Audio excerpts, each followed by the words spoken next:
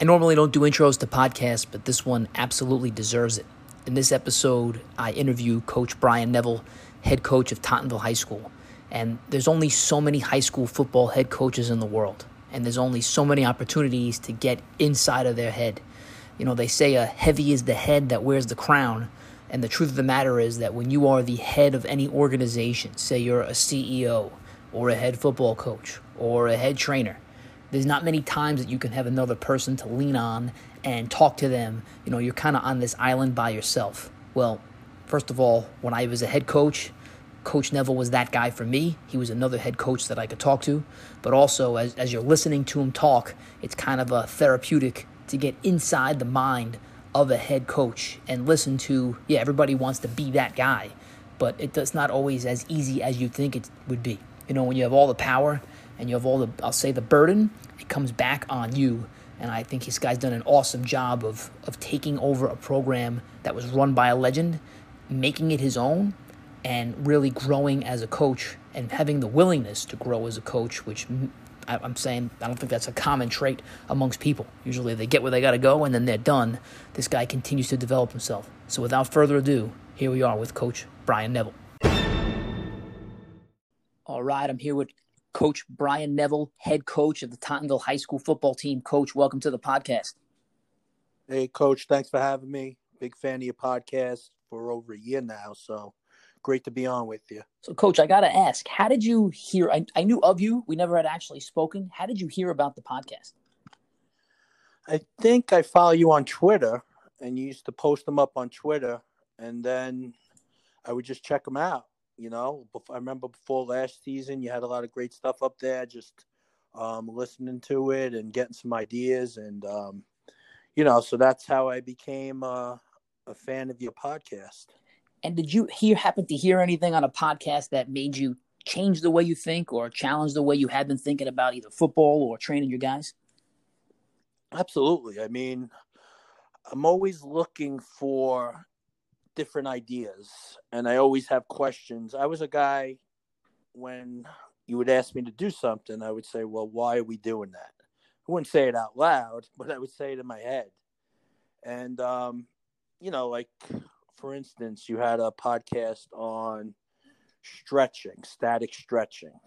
Made a lot of sense to me. You had a podcast on individual drills during football. Why are we doing agile bags during individuals? Made me think. So I think I just love new ideas. I love to evolve, especially coaching as long as I have been coaching, and coming from an era of playing in the 80s and that old school mentality, thinking it doesn't really have to be this way. So I think, I had these thoughts in my head, and your podcast just kind of solidified a lot of them. Running sprints after practice, is that really necessary in 2020? So, so I actually credit the podcasts with evolving my thinking, and this season, like, really putting them into play. That's awesome to hear and very humbling. And I gotta ask, so a guy who's been coaching football and been around football as long as you, most people say this is it, this is the way it is. And when we had first spoken, you said you never want to be the smartest guy in the room. You always want to hear what everyone has to say. Was this something you were like born with, or did you develop that mindset over time? No, I think when I started coaching, Coach Munson, I coached under Coach Munson for 15 years. And he was like that, honestly. He didn't want guys that just agreed with him. He would want a different counterpoint all the time. And I guess it's something I learned over time that, you can always learn. And Coach would always learn, always want to learn, no matter how many years he's been doing it, and he's still doing it, always listening to different perspectives and different ideas. From the weight room to the football field, everything. So I guess I got that from him, and I guess now I'm kind of doing more of it based on the day and age that we live in. So just kind of evolving more. So, how long have you been the head coach of Tottenville? 4 years. So 2016 was my first year. And how did you actually become the head coach? Were you tapped on the shoulder? Did you have to interview? What was the journey like? Well, I started coaching at Tottenville. Well, I played at Tottenville. So, and Coach Munson was a young coach back when I played. He was the linebacker coach. So I had a relationship with him. Always thought he was going to be special as a coach. It's funny as kids, you can't fool kids. So the kid's going to know right then and there if this guy knows what he's talking about or this guy's a fraud. And from a very young age, when I was introduced to Coach Munson on the football field, you knew that this guy was going to be a head coach and he was going to be a very good coach. And, so you can never fool a kid. And I started coaching with him in 2001.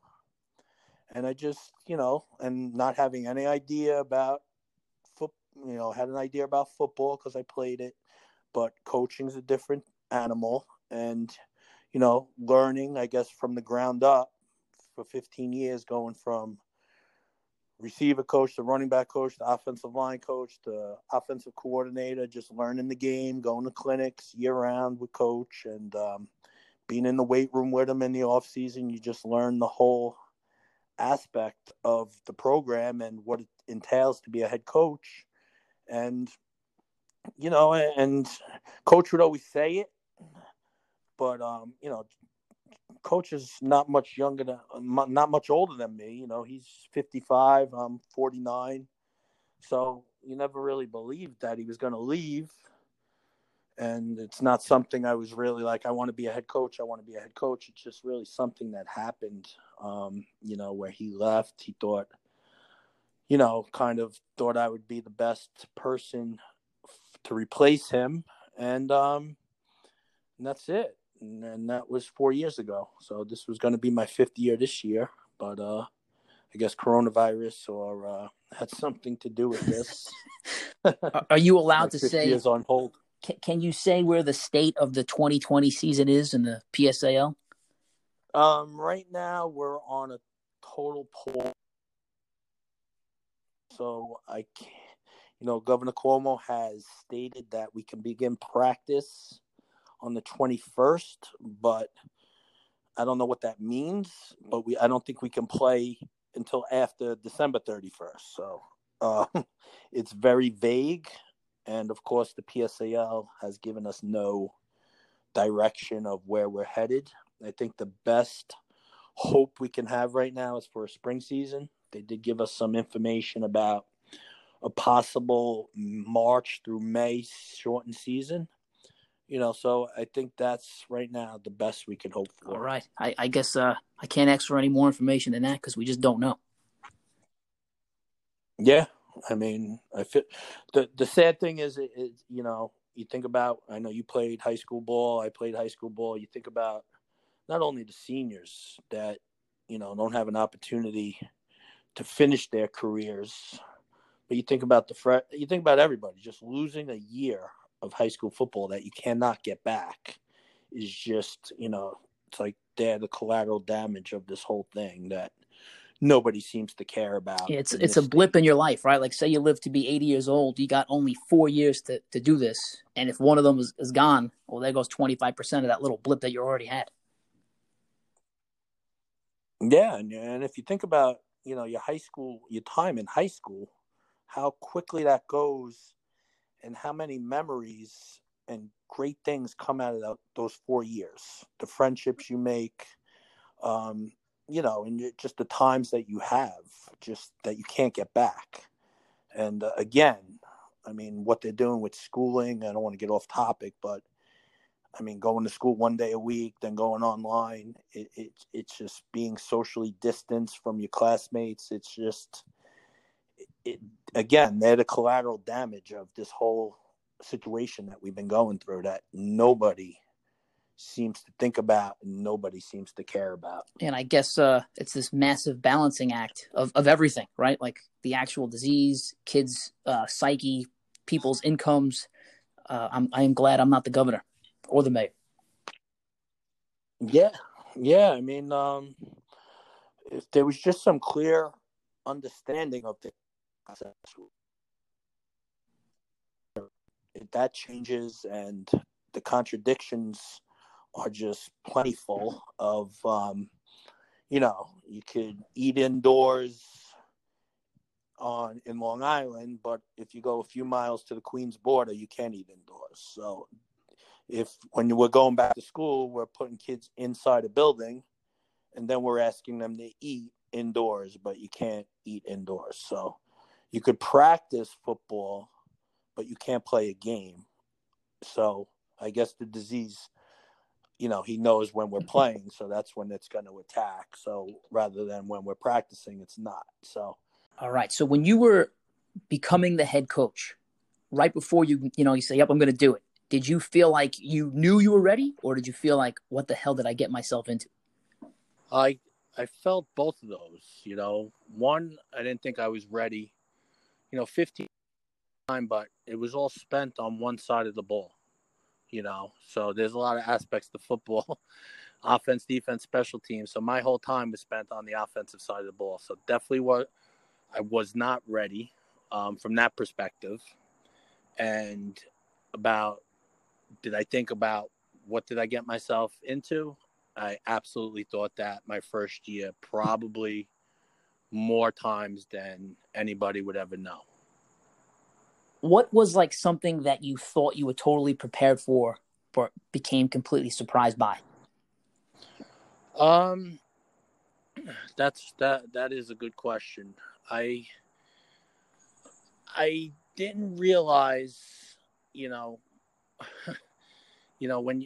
I didn't realize taking over for Coach Munson, it's Coach Munson, and to be honest, he's probably, and I'm a little bit biased, but if you look at the scope of high school football in the last 20, 30 years, it's probably him, Coach Paterzo, Coach Horowitz, Coach Oliveri probably are right up there. So one, you're taking over for a man like that. Two, I'm taking over a team that lost 21 starters. So it was going to be a whole thing of nobody was coming back type of deal. And three, you didn't realize all the behind the scenes stuff that a head coach has to go through just to get out on the field. All the little things, the behind the scenes parents, the meetings, the putting out fires, the teachers coming to you about a particular student, the principal coming to you about a particular student. It's just a tornado of just other things other than football that, unless you're doing the job, unless you do the job, you have no clue what to expect. I'm so glad you said that, Coach, because I'm thinking of all of the non-football related activities that to me were distractions. Like you become a head coach and X's and O's is like 10th on your list. Football becomes 10th on your list, and that really probably shouldn't be the way. And I remember my first game as a head coach, I looked at the sideline and said, nobody knows what it took just to get these kids standing here right now. The helmet, make sure that helmet fits. Like that's like little stupid things like that take up 90% of your time. Yeah, absolutely. I mean, who's missing a mouthpiece? Who forgot their jersey?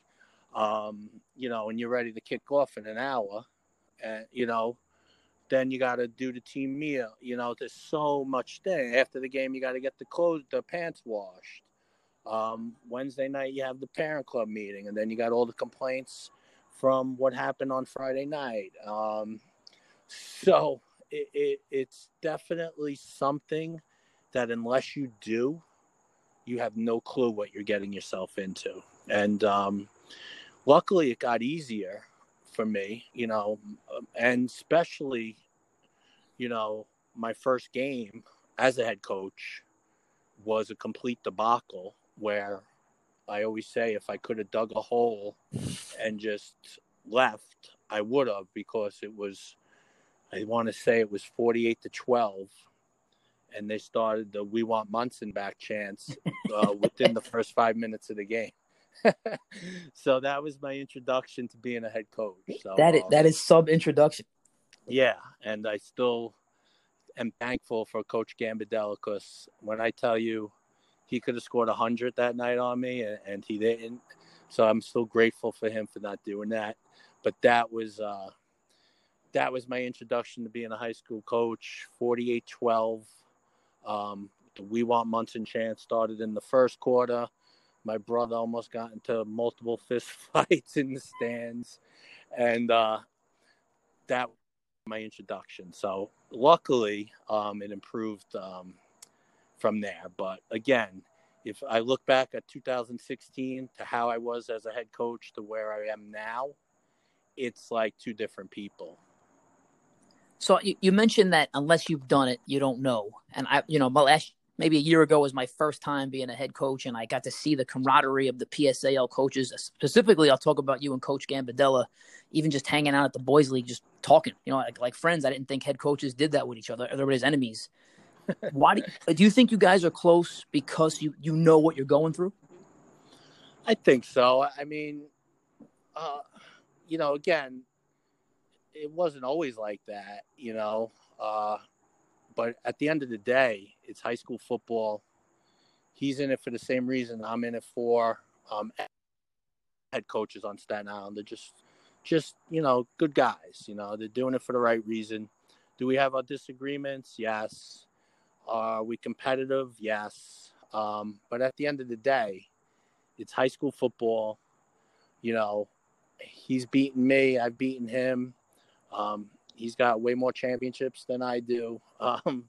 So it's just, I guess, a mutual respect, the way he runs his program. I know he has respect the way I run my program.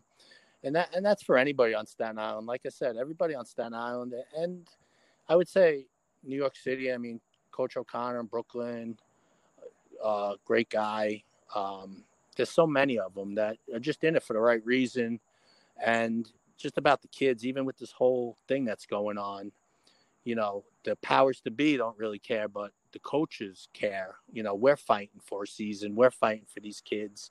And so I guess it's just a mutual respect.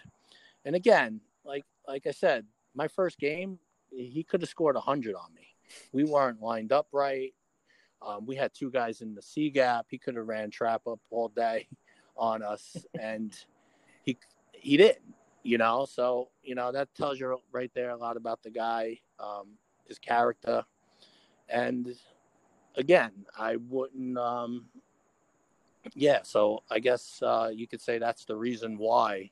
I guess on Staten Island, we're pretty tight. But again, we're competitive.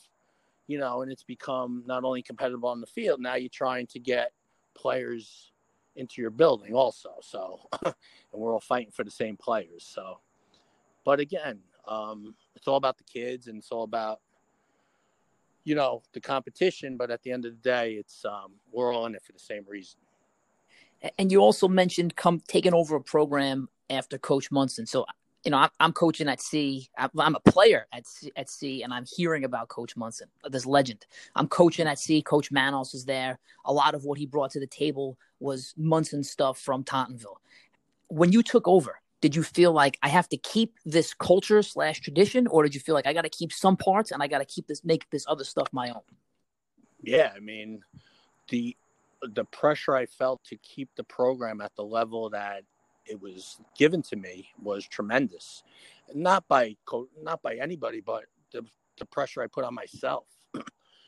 So you're given this program which has been typically top 4 in New York City year after year. And any fall off that first year, there was one common denominator, and that would have been that Coach Munson's not here no more. So that was the pressure I put on myself. Now, did I get pressure from him? Absolutely not. Nothing but support. He still worked in the building. Didn't come out to practice. Didn't see him at many games. If he did come to a game, he stayed outside the facility. Always there on Monday to talk about what happened, whether good or bad, to give me advice. So I guess that pressure I felt, and the moment I took the job, I felt that pressure. I think one of the quotes taking the job is, I didn't want to be known as Ray Handley.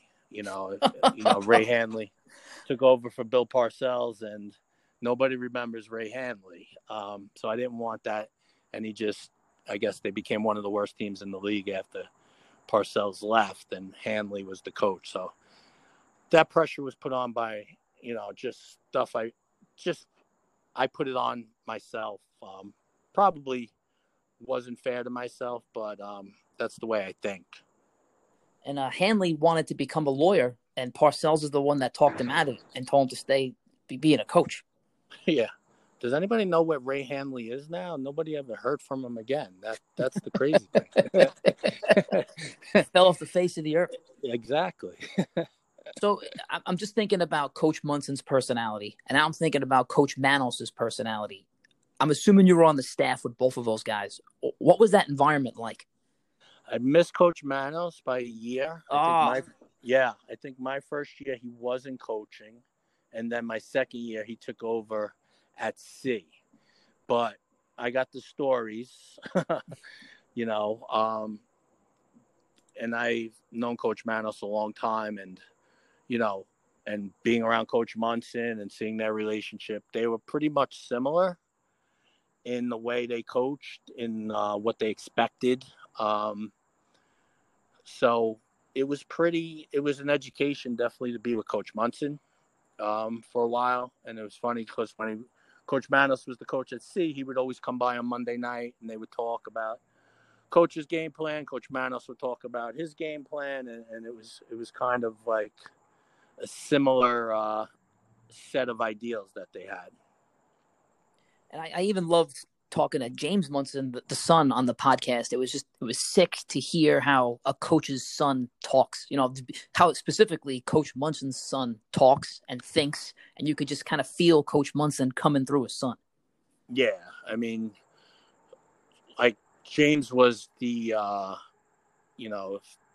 that perfect kid where he's a coach on the field, where he always knew where everybody had to be. He always knew not only his position but everybody else, what they were doing. So, and he was a great athlete as well, James. So definitely a coach's son. James was around the program when I first started as a 6-year-old, maybe 5 or 6. I remember him being at every practice, being at camp, just always being around it. And he was a great player. I mean, I know he was kind of modest on your podcast, but, we used to tell Coach Munson as a sophomore, and Coach was hesitant to play him. But I remember in the coaches' meetings, we would be like, Coach, you got to play him. He was nothing. He might have been 5'6", 130 pounds. And he was great then as a safety. So we had to force Coach Munson's hand to play his son. But that's how good he was as a sophomore, just being always in the right spot, and getting everybody lined up right. And here's James on the podcast saying, the chip on my shoulder was I didn't want anybody to think I was playing because of my dad. And you're saying that his dad was keeping him off the field when he's a sophomore. His dad was definitely hesitant to playing him for that perception.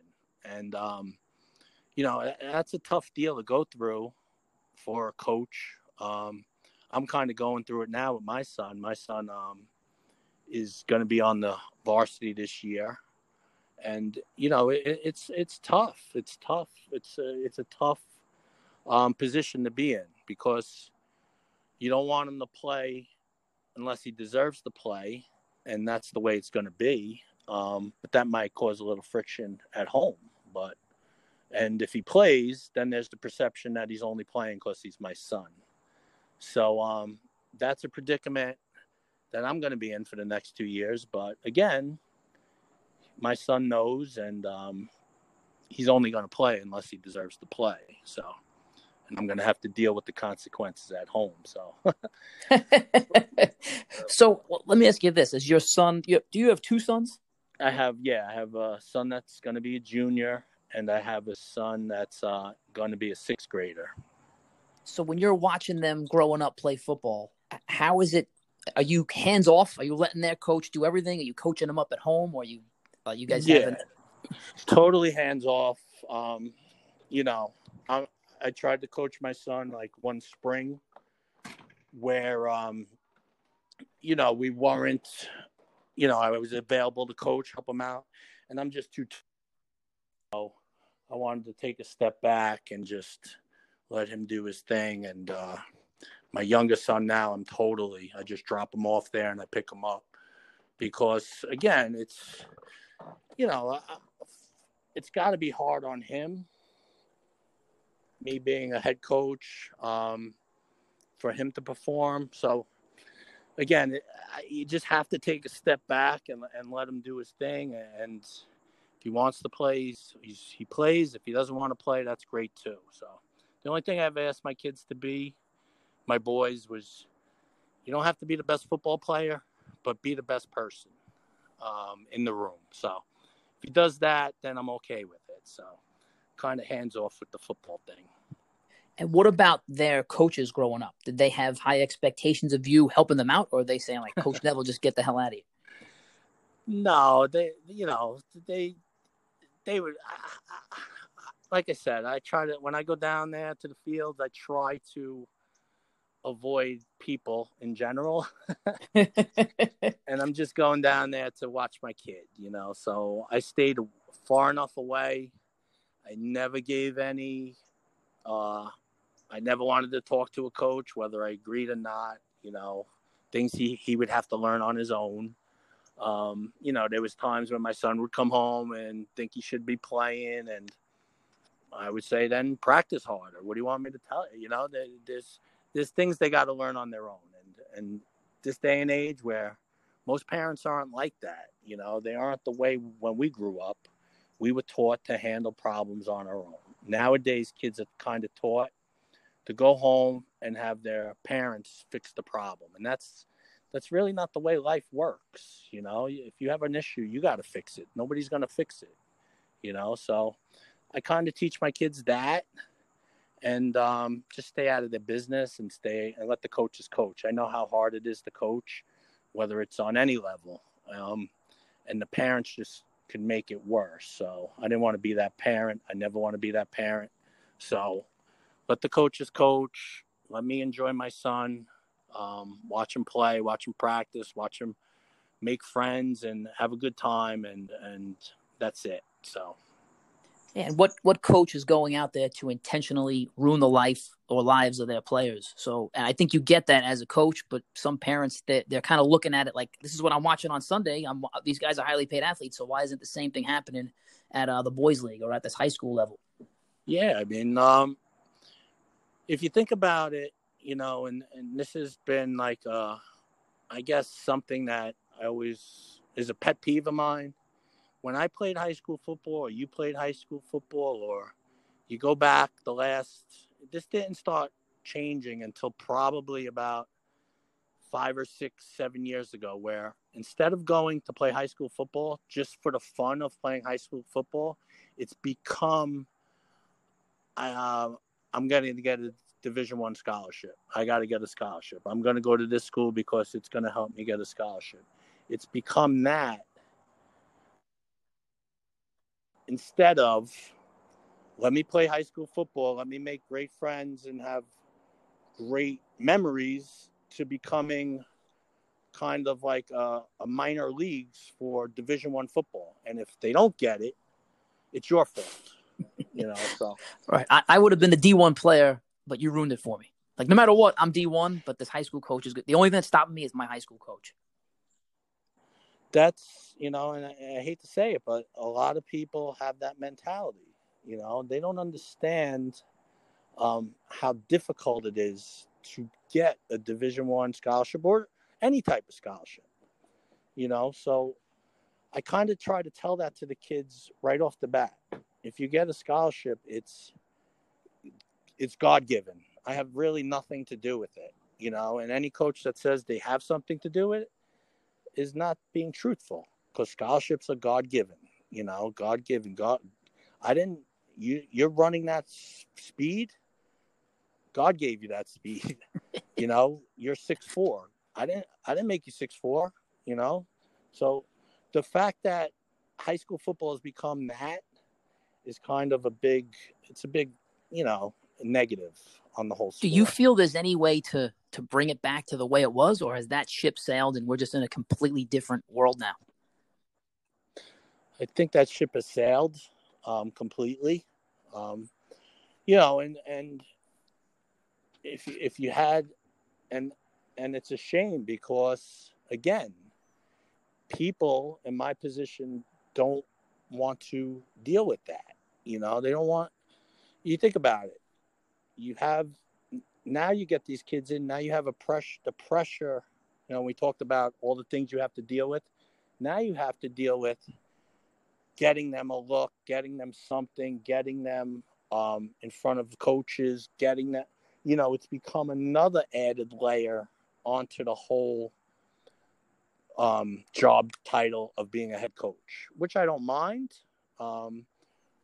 if kids are realistic and they understand what what reality is. And I think you nailed it, Coach. Like the worst part of all of this is that kid or maybe their parents are are losing the happiness of this high school football experience. Because when you do get to college and you do get that Division I scholarship, if you're lucky enough to get it, your life is not easy. They own your life. They tell you what classes to take, what time to be up, what time to eat.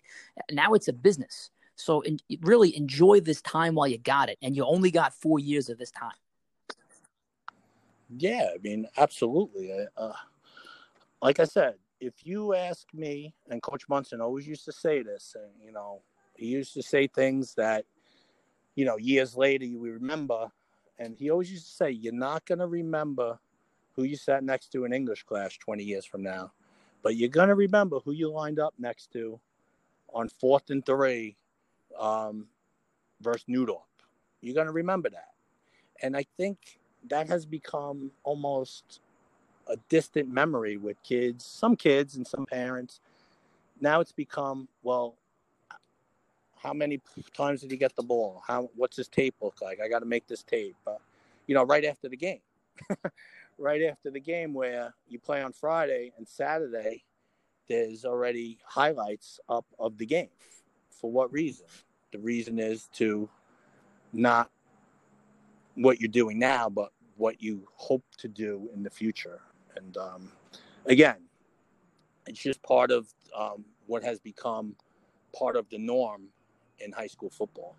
And I'll say, I think from my own personal perspective, it was a very, very short run, but I was blessed to have a lot of what, you talk about the hour kind of guy, like a blue collar player, bring your lunchbox to practice every day. I'm team first, but it's tough in society because there's too much of that from the outside coming in. So I guess what I want to ask you is what is your kind of guy? And I'll take 1 second back here. When I had gone to go visit with the Dolphins, we got to take a look in Coach Flores' board, and he had our kind of guy. And it was loves football, number 1. 2, puts the team first. 3, loves to compete. 4, tough. 5, smart. And that's like these are the 5 things that we want of our kind of guy. For you, if a kid's looking to play Tottenville, what's your kind of guy? Yeah, I mean, definitely a team first guy, and we had them this year. Listen, and I'm sure we'll get into this later, how my coaching style has kind of evolved a little bit, but team first, definitely. I preach that every single day about not worrying about yourself, but worry about your teammate, and if you do that, then good things will happen. I think we showed that this year. I think we had a lot of team first guys. I mean, we had a running back this year that if I gave him the ball every play, Coach, he would have rushed for 4,000 yards. He was that good. But he wasn't like that. And when your best players are team first guys, that's when your team could be special. Did we have some selfish guys? Absolutely. But I think the team first guys kind of overshadowed them. But that was always my saying. don't worry about yourself, worry about your teammate, you know. So, and I think preaching that for so long, I think they got it. But I would say definitely team first, definitely a guy that shows up all the time, ready to work. I'm a big, when we're working, we're working. When we're having fun, we're having fun. But I would say that I hate selfish guys. I hate me guys. You know, we dress a certain way. We look a certain way. Nobody's dressed differently. We stand for the play, stand for the national anthem. We practice it. You know, so we're very, I guess, set in how I want my team to be. Just want them to be disciplined, be team first guys, and work hard. I guess those three things would kind of summarize my type of team. And those things And take it doesn't hurt to have some talent. I was just going to say, Coach, those first three things, they didn't require any talent. I think any kid that joins Tottenville football, they have the power to do those three things. Yes, absolutely. And when you get those things and you get some talent, that's when good things happen. So I'm not going to sit up here and say you don't win without talent, because that's not true. You have to have talent. But I've had teams that are talented that didn't put those three things into play. And, that always comes to show sometime in the season. So this next question, it actually comes from Joe Sarno, and you hit on it when you were just talking. His was, how have you evolved as a head coach? What's changed in your coaching style? Well, I figured you'd ask me this question because it really has completely gone 180. Coming in 16, I was definitely, we were going to work. We were going to outwork everybody. We were going to hit. We were going to be tough. I had that old school mentality. I remember at camp, the first day hitting, just doing goal line tackling for 15 minutes, going to eye openers, running gassers after practice, and I learned lessons that year. I really did, and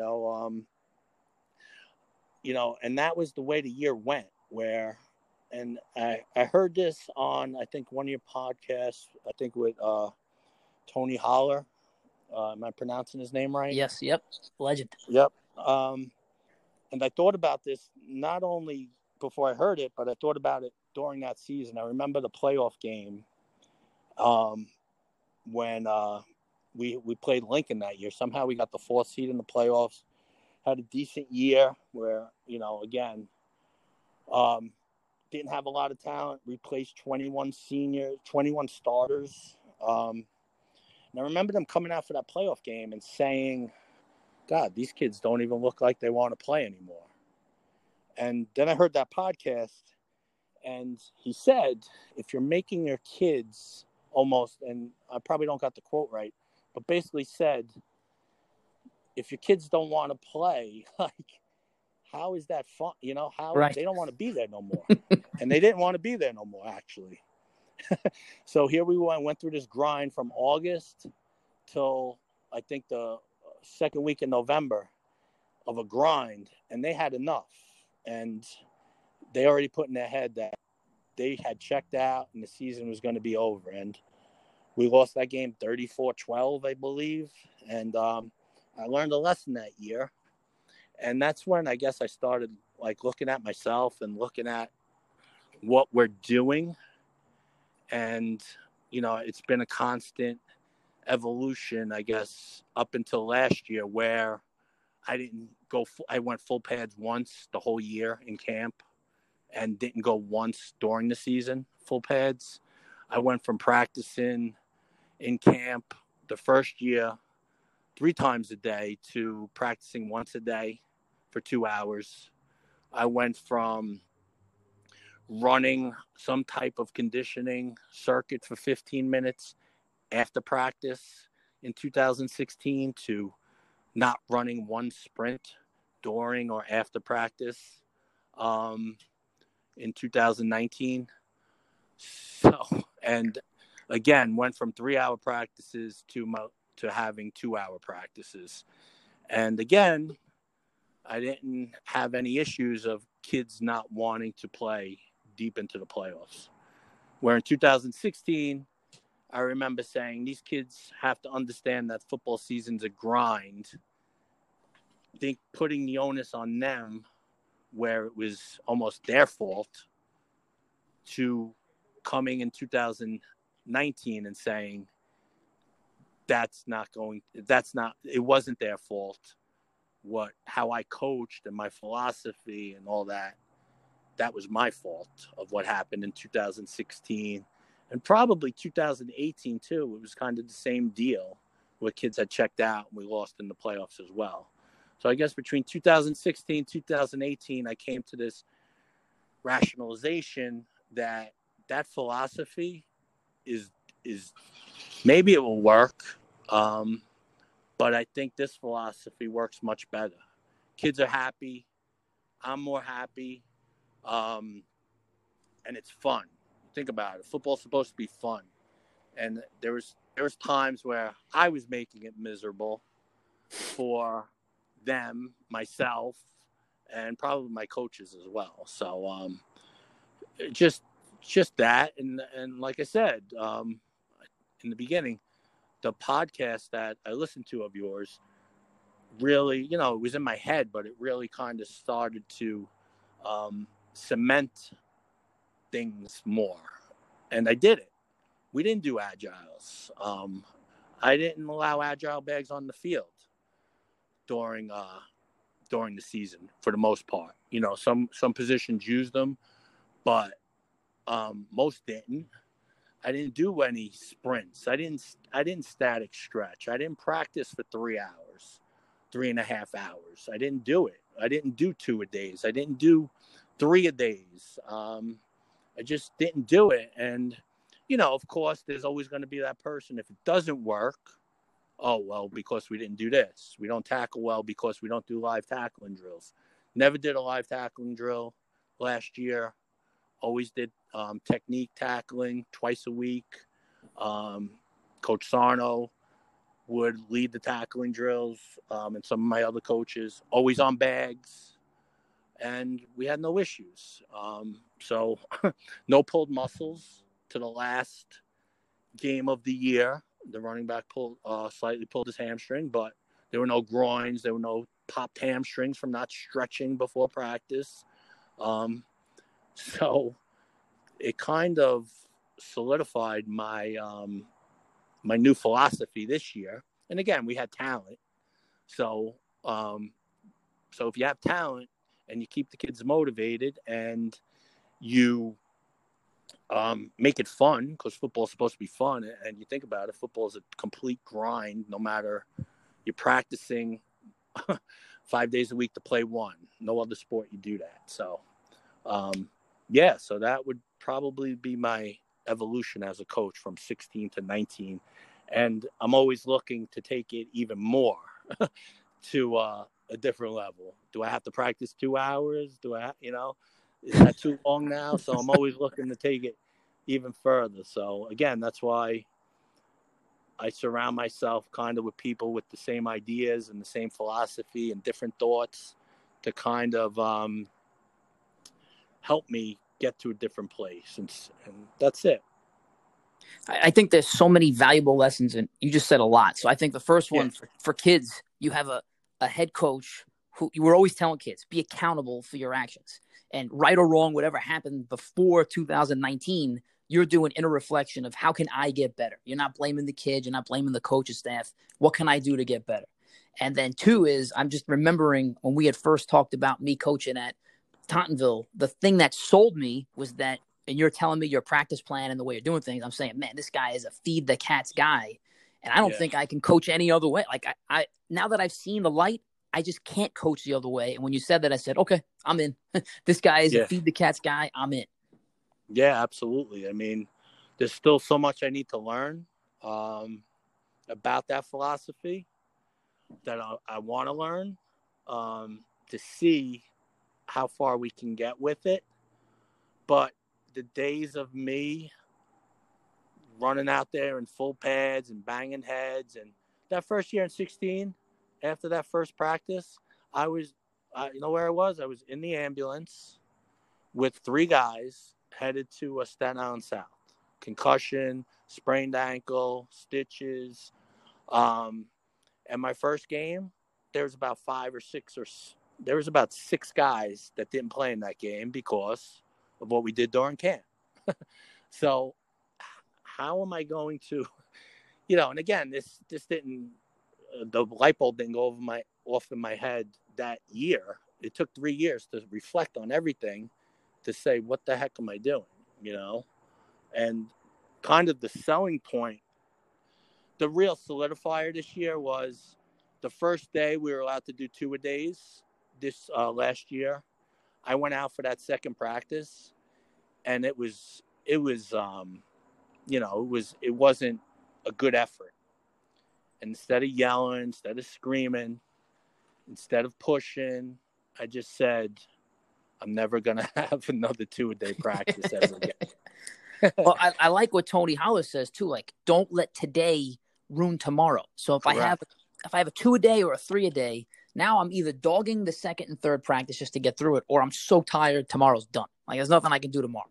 Absolutely. When I heard that, it was, again, another bell going off in your head. You see, I wasn't wrong for not doing that and never having another second 2-a-day ever again. When I heard that, I say, see, I'm right. So how do you deal with that? Like, because I know what you're saying. Because if you put a target on your chest, someone is eventually going to shoot an arrow through it. So if you're a contrarian coach or not doing what everybody else does, the second it doesn't work, like you said, they said, this is why you lost. How do you deal with the naysayers? You just brush it off, or you go right back at them? To me, that's hard for me to brush off anything. I kind of have rabbit ears. I hear everything. Everything to me is a fight, which I'm trying to evolve from, and not as I learn. And again, the stuff Coach Munson used to deal with, and here's a guy that won like 188 games, had 3 championships, and he never reacted to anything. Whereas we're similar in a lot of ways, but different in so many, where I would react to everything. Where I'm learning not to. But at this point, I built up, after 4 years, I built up a fact that I could always point to 2019. Yep. And, we didn't win it all, but, we won 11 games and lost in the championship. And so I guess once you do that, one, you got to believe in it. You got to believe you're doing the right thing. And then, show results that it works. Talk to any kid on my team last year and ask them if they were miserable in November. Ask them if they didn't enjoy coming to practice. Ask them if they weren't excited in November to practice for the quarterfinals, the semifinals, and the championship. Ask them if they weren't excited on Thanksgiving Day to practice. Right. Ask the kids last year, then go back to 16 and ask them, and it's going to be a different response. It's going to be a different response. And again, a response in 2016 where I would have said, that kid's not tough enough. That kid, he's mentally weak. Where in 2019, I'm saying that their mentality was my fault. Their feelings towards coming to football practice and playing at Tottenville was my fault, not theirs. So it's just an evolution and learning. This is glorious stuff, man. Now I got to segue into another question from Coach Sarno. So I'll kind of have the happy conversation, but he said this question is going to piss you off. So hopefully you're sitting down. He said, "What are you going to do to get Tottenville over the quote unquote hump?" Yeah, that's a good question, actually. And Coach, what is the hump? I mean, you guys won 11 games last year. You beat the team Erasmus during the regular season who won the city championship. What is the hump? Is the hump city championship? Yeah, the hump's the city championship. You're talking to, we haven't won a championship since 2003. It's a long time, so there's definitely a hump. He's 100% right.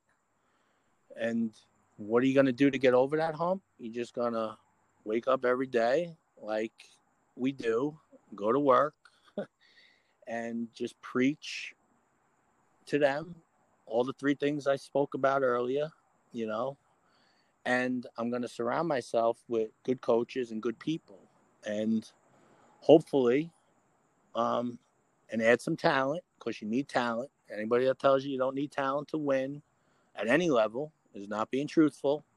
You need talent. You need to surround yourself with good people, and you need to have a team that's willing to work hard and kind of care about somebody else other than themselves. And that's what what can you do, George? What can you do other than go keep fighting, and that's what we do. We keep fighting. And I firmly believe that we have a good foundation. Hopefully it will still be standing after this whole pandemic, but we have a foundation. The foundation's just being laid. And just keep grinding, keep grinding, keep loving what you do, keep surrounding yourself with good people, and just hope for the best. And if things don't work out, what do? You keep going, so that's our goal. But again, surround yourself with like-minded guys, and Coach Sarno, yourself, Coach Juvenelli, Coach Mariconda, Coach Catula. These are guys that I surround myself with that, are good for kids, number one, and good football coaches, and do it the right way. So that's all you could do. And I think when you and I had first started talking about a coaching staff, I think that was one of your pieces of advice to me was, don't hire a guy that you wouldn't go out and have a alcoholic beverage with or a protein shake with. Like, you got to be able to relate to that person who's good for the kids and like on a social level or a personal level. Yeah, I mean, at this point, and it's hard to find the right combination of assistant coaches in today's day and age. It's not like years ago when you had young kids that were willing to coach for no money, bad hours to get yelled at and abused. So it's hard to find guys like that. So now I've had great coaches, around me. Coach Rocco was a great coach. He's now at Peters doing their JV. He was with me for a year or 2 years. And again, my evolution as a coach or you want to say it's a little bit of metamorphosis to this happy, friendlier player coach guy. I want to surround myself with guys that not only will buy in to what we're doing, but I want to, nothing makes me more happy when I see Coach Sarno, kids texting Coach Sarno working out with kids on his own time. That relationship that assistant coaches can make and the impact they can make, because that to me is important, and you say we didn't meet up until we didn't start talking until probably a little over a year ago, but I knew of you, and I knew what your philosophy was, and I knew what you did for kids went beyond the football. You look at what you did. I used to go to the same gym as you, and I joked around with you. I used to go there probably before work at 6 a.m. and you and half of the C football team would be there on every machine, every apparatus. I'd be like, is this guy kidding me? It's 6 a.m. and this guy's got everything going. But, that shows, how, and those kids still have a relationship with you to this day. You aren't the head coach, but the time you put in with them and what you did for them means something to them, So Coach Sarno last year was your biggest advocate, loves you. So from what I witnessed back in the day, and from seeing the relationship you have built with former players that are grown men now, that means something. That means more than, getting over the hump, And I see that in Coach Sarno. I see it in yourself. I see it in Coach Giovanelli. That at the end of the day is probably more important than lining up and beating Erasmus or beating Curtis or winning a championship. I mean, Coach, that's some deep stuff. First of all, thank you for the kind words. And secondly, that's some deep stuff for assistant coaches, because sometimes as an assistant coach, you get lost and you don't realize the impact that you're having on kids. And really, those kids should love their assistant coach probably more than the head coach, because they're spending so much more time with that guy. Yeah. So on this note of talking about relationships with players, this is the last Joe Sarno question he had. He actually gave me 3. This is the third one. What is the most memorable relationship you've had with a particular player, and why? That's a good one. That is a good one. Definitely Edmund Larea is one that comes to mind. He was a running back that I coached. Rutgers grad, went to Rutgers, played football there 5 years. Now living in the city, actor, model, sportscaster, does the whole deal.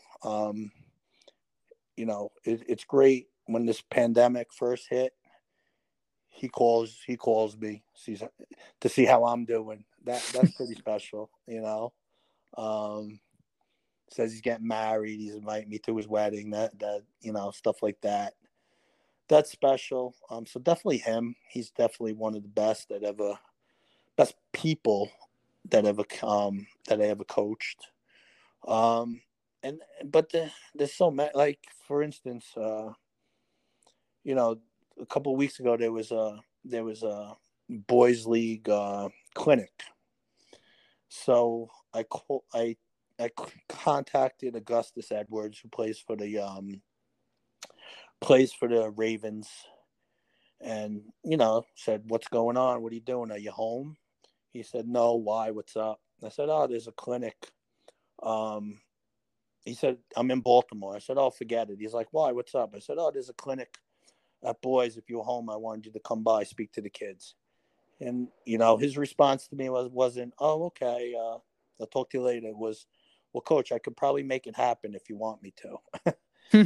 So when you're dealing with grown men now that you coached, and you get responses like that. Here's a guy that's ready to start training camp probably 2 days from when I spoke to him, that's willing to drive to Staten Island to speak for probably about 5-10 minutes to a bunch of young kids, and is willing to do that because of the fact that he played at Tottenville High School, and maybe coached them a little bit. So it's just stuff like that is again, it's just special. Here's a guy that, again, and I hung up on him and I was just like, wow, he is a guy that's ready to, go to training camp with the Ravens. He's willing to drive all the way down to speak to him. And he's like, "I'll come if you want." I said, "Augustus, I don't want you to come down. It might rain. They might cancel it." He's like, "All right." But he's like, "I appreciate you." That's how we ended the conversation. I said, "Just take care of business at both in training camp." And he was like, "Thank you. I appreciate you." So that's awesome. Yeah. So stuff like that. And there's plenty of kids like that I could go through. But again, the relationships you make as an assistant coach are strong. Now, both of those guys you named, were you the head coach of those guys, or were you an assistant coach? No, I was the assistant, and I was the offensive coordinator when Augustus played there, and when Edmund played there, I was just his position coach. So, yeah. So those relationships right now are bigger than any relationships that I have right now with former players. And I think, again, assistant coaches, listen, you make a much bigger impact than you think. And you're right, Coach. People probably don't think about it. They're probably not thinking about it as an assistant coach, but you look reflecting on all these years, and now these guys are grown men and they're reaching out to you. You see the impact you have on their life, positive or negative. There's a lot of responsibility on you. So you got to make it a great part of that kid's game. and Coach Munson always used to say this, and it wasn't like one of his standards. He might have said it once or twice to me in private, and it was, remember they're kids now, but someday they're going to be grown men, and the way you treat them. So you're talking to somebody like you may be thinking like this is a child, but in a few short years, this is going to be a grown man. Yep. So that always stuck to me. And sometimes I gotta remind myself of what he said, but that always stuck to me. And that wasn't like one of his everyday saying. That was something he spoke to me. We might have had that conversation once, and it's just something that I always remembered. And it's so true. I never thought of it till you just said it, but yeah. And I think that does change the way you're going to talk to this kid who will be a grown man. Yeah, you think about it. I mean, these are guys that are going to go on and do great things, doctors, lawyers, cops, firemen. And, he's sitting in front of you as a 14, 15, 16-year-old. So you have the tendency to kind of speak to him like he's a four. But remember, one day he's going to come back. He's going to be a grown man. Yeah. And you don't think of the impact you have, but I know that we had Dave Wilkie come on. He was an Army Ranger, and he had talked to our football team, and then he came on the podcast and told the story. He's deployed to Afghanistan, and he felt like quitting as they're walking through this valley. And they said, look, they're coming for you. You got to get out of there fast. And he said the only thing going through his head was Coach Hench, his offensive line coach, offensive coordinator, saying, chop your feet, chop your feet. It literally saved his life. Wow. That's great. So no pressure, assistant coaches. You're saving life. Don't blow it. All right, so no more tough questions from Joe Sarno. We're going to get into a segment just basically called rapid fire questions. So you don't need deep answers. I'm going to try my best not to interrupt you at all. So first question for you. If you could put anything on a billboard on the Staten Island Expressway, what would it say?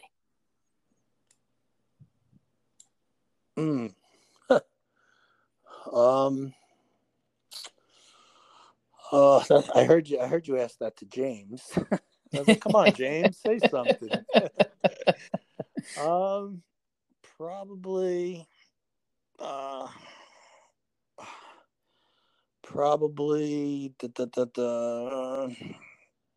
mean, that is a tough question if you're not thinking about it,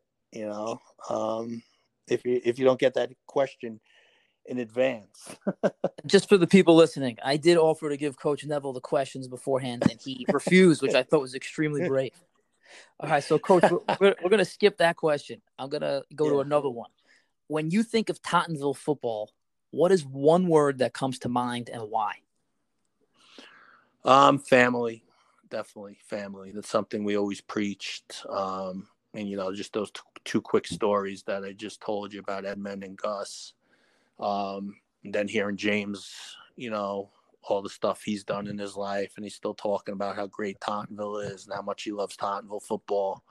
And then you think about practicing on Thanksgiving, and all the guys that come down, the former Pirates that come down, and they speak to the players and how much it means to them. And you think about, all the alumni, that's out there that it still means something to.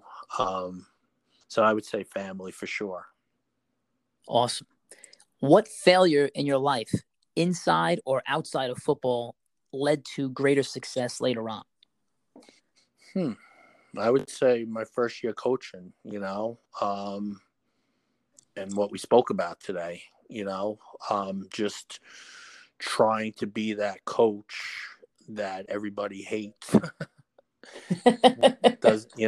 And thinking that was the right way to go. And, even though we were 7-4 that year, and I like to say that was some of our best coaching, because that was probably the least talented team that I had.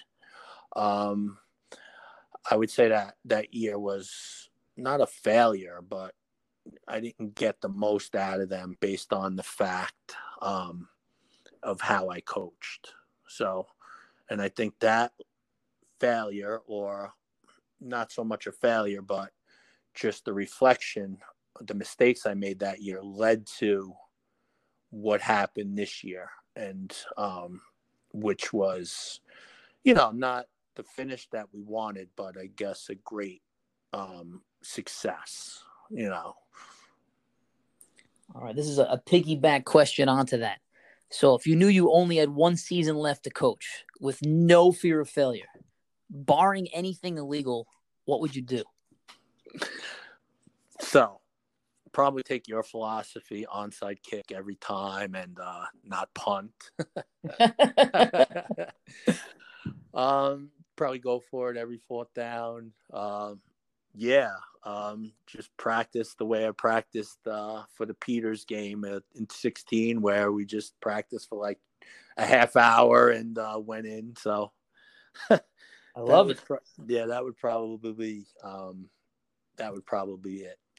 Well, I'm on board. So when it's your last year, let me know, and I'll put in the not punting. Yeah. Well, yeah, exactly. All right, last question, my selfish question to everyone. What is one life lesson you can give me on how to simplify or remove clutter? You ever seen my office? I think I'm the worst guy giving you information on that. Simplify your life.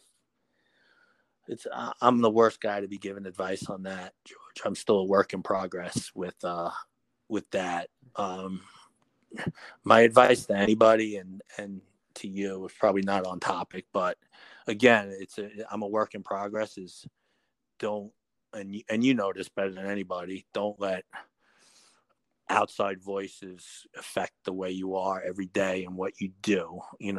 Believe in something and just surround yourself with guys that believe in the same thing, and just don't let anybody outside you affect your mood and what you do.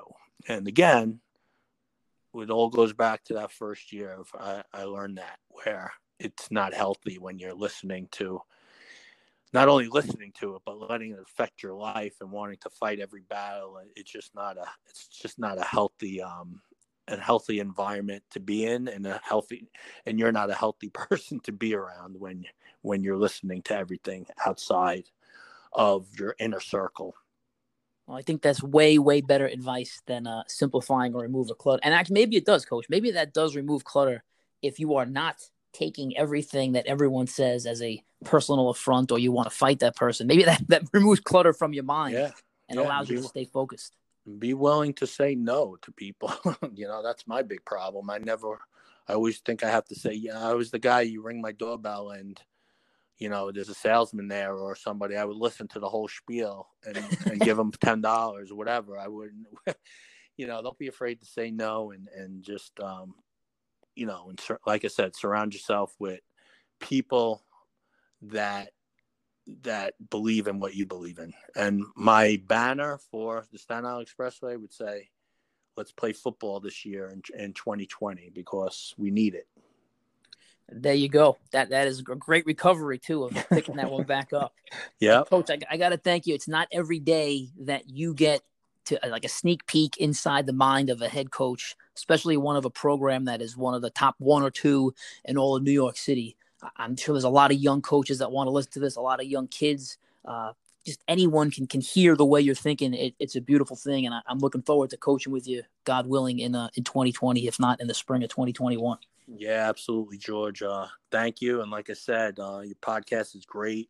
A lot of people are listening to it. And it's an honor to be a guest on your podcast. I'm glad we did it, and make sure you remind Sarno he was the one asking all the tough questions. Wasn't me. You got it. All right, Coach. Thank you so much. Talk to you soon. Thank you, brother. Bye. This episode is brought to you by the Nutrition Treatment Center. Are you feeling tired, fat, bloated, weak? Yet at the same time, you're training like you've never trained before? You're eating cleaner than you've ever eaten before? Well, maybe you're doing everything right, but there's something wrong inside your body that's counteracting all the good things that you're doing. It's kind of like driving down the Garden State Parkway with your foot on the gas pedal, but you're not getting anywhere because the parking brake's on. And in the world of nutrition, that parking brake could be food sensitivities. For example, you could be eating grilled chicken, but it's actually making you fat. Or you could have a micronutrient deficiency. If you're feeling tired, fat, bloated, weak, and you think you're doing everything right, go visit our friend Dr. Tom over at the Nutrition Treatment Center. If you tell them that Advanced Training referred you, he will take 25% off your first consultation fee. This man legitimately changed my life. He brought me from, and I'll just say the numbers, 19.5% body fat, a guy who trained all the time, down to 12% body fat. I lost weight while eating more, and I've never felt better. And I'm an old man now. I'm not a young man, and I've never felt better. This guy saved my life. I 100% believe in what he's done. Again, visit Dr. Tom over at the nutritiontreatmentcenter.com.